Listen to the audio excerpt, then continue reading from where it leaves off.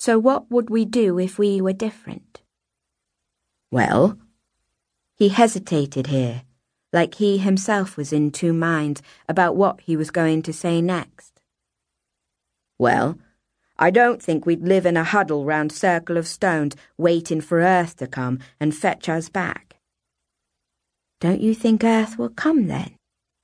He looked at me sharply. No, I'm not saying that. Of course not. They've got to come sooner or later. I'm just saying that we shouldn't just spend our lives waiting for them in the same spot and dreaming about going back to Earth. People say we must be good, and make sure that Earth will like us when they come, so that they'll want to take us back. But they'd like us better, wouldn't they, if we tried to live like Earth people? Finding stuff out, trying new things, making things better. What's there to like about a family that huddles up in one place, wake dreaming, and won't budge even if that means starving or drowning? I laughed at that idea. Not much, I agreed. And anyway, he said, it's not as if there's any reason to think Earth will come any time soon.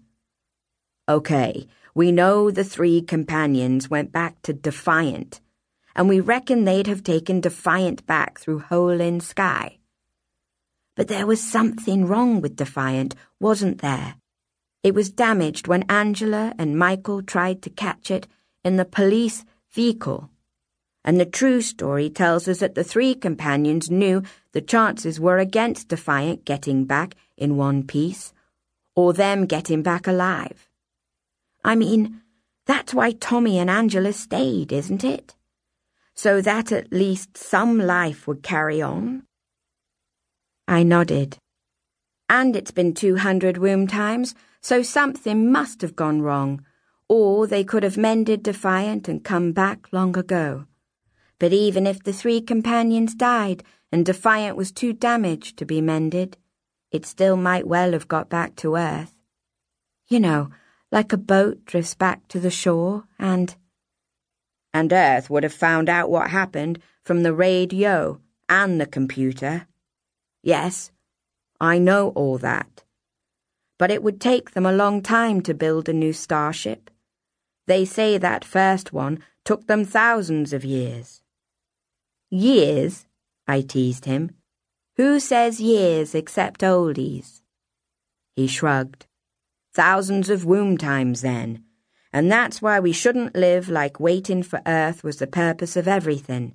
And we shouldn't just huddle up like this in one place and do the same things over and over and over again. But the true story says that Earth will come to Circle of Stones. And if we aren't there, they won't find us. I know, John said. I know. He thought for a long time, and twice he started to speak, and then stopped again. But surely, he said at last, in a small, quiet voice, like he almost didn't want to hear himself say it. Surely, if they can get a boat all the way across Starry Swell, they'll still be able to find us if we're a few miles away from Circle. Isn't that a chance worth taking? I mean, there's not much point in us all waiting here if we're going to run out of food and starve, is there? Otherwise, all Earth will find is a pile of bones. I kissed him. Now do you want to slip, John?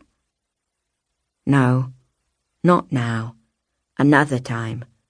There's too much in my head. I wasn't offended this second time. In fact, I quite liked that he had things going on in his head that were big enough to drive out that one thought.